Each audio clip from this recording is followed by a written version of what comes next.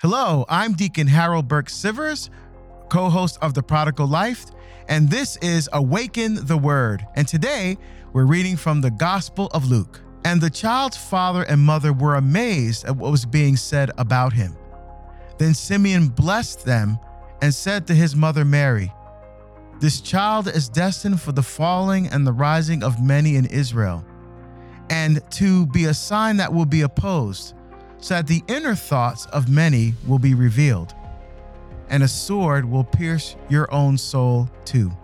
So today we celebrate the Our Lady of Sorrows, and this reading is very appropriate. You remember that Simeon was promised that he would not die until he saw the Savior, and so the Savior is brought to him, and right after giving us that beautiful Nunc Dimittis prayer, he gives this revelation, and this revelation is only given to the Blessed Virgin Mary. And so the sword shall pierce your own soul, so that the thoughts of many hearts may be laid there. This is a verse that we don't often give very much attention to. So the sword of suffering obviously is looking forward to the cross, and so that the thoughts of many hearts may be laid there. That's so beautiful. So when our souls are pierced, right? And I remember when my mom died, for example, one of the things that I did was I went to Eucharistic adoration, and I said, what if I laid my broken and bruised heart and laid it in the pierced soul of the Blessed Virgin Mary next to her Immaculate Heart? And that's when the healing began.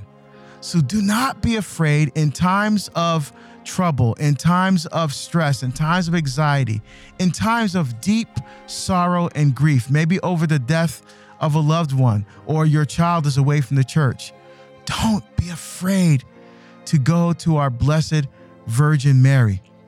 Don't be afraid to go to lay your bruised and broken heart in the pure soul of the Immaculate Heart of Mary, because she understands what it means to suffer. She was there at the foot of her cross when her only child died. And I think of all of you out there that may have lost children, either through miscarriage or through an accident or through an illness. And that sense of loss, that sense of separation, God can bring healing to that.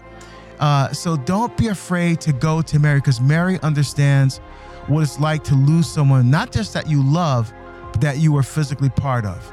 So on this feast of Our Lady of Sorrows, don't be afraid to lay your heart next to Mary's Immaculate Heart. Thanks for tuning in today. This has been Awaken the Word.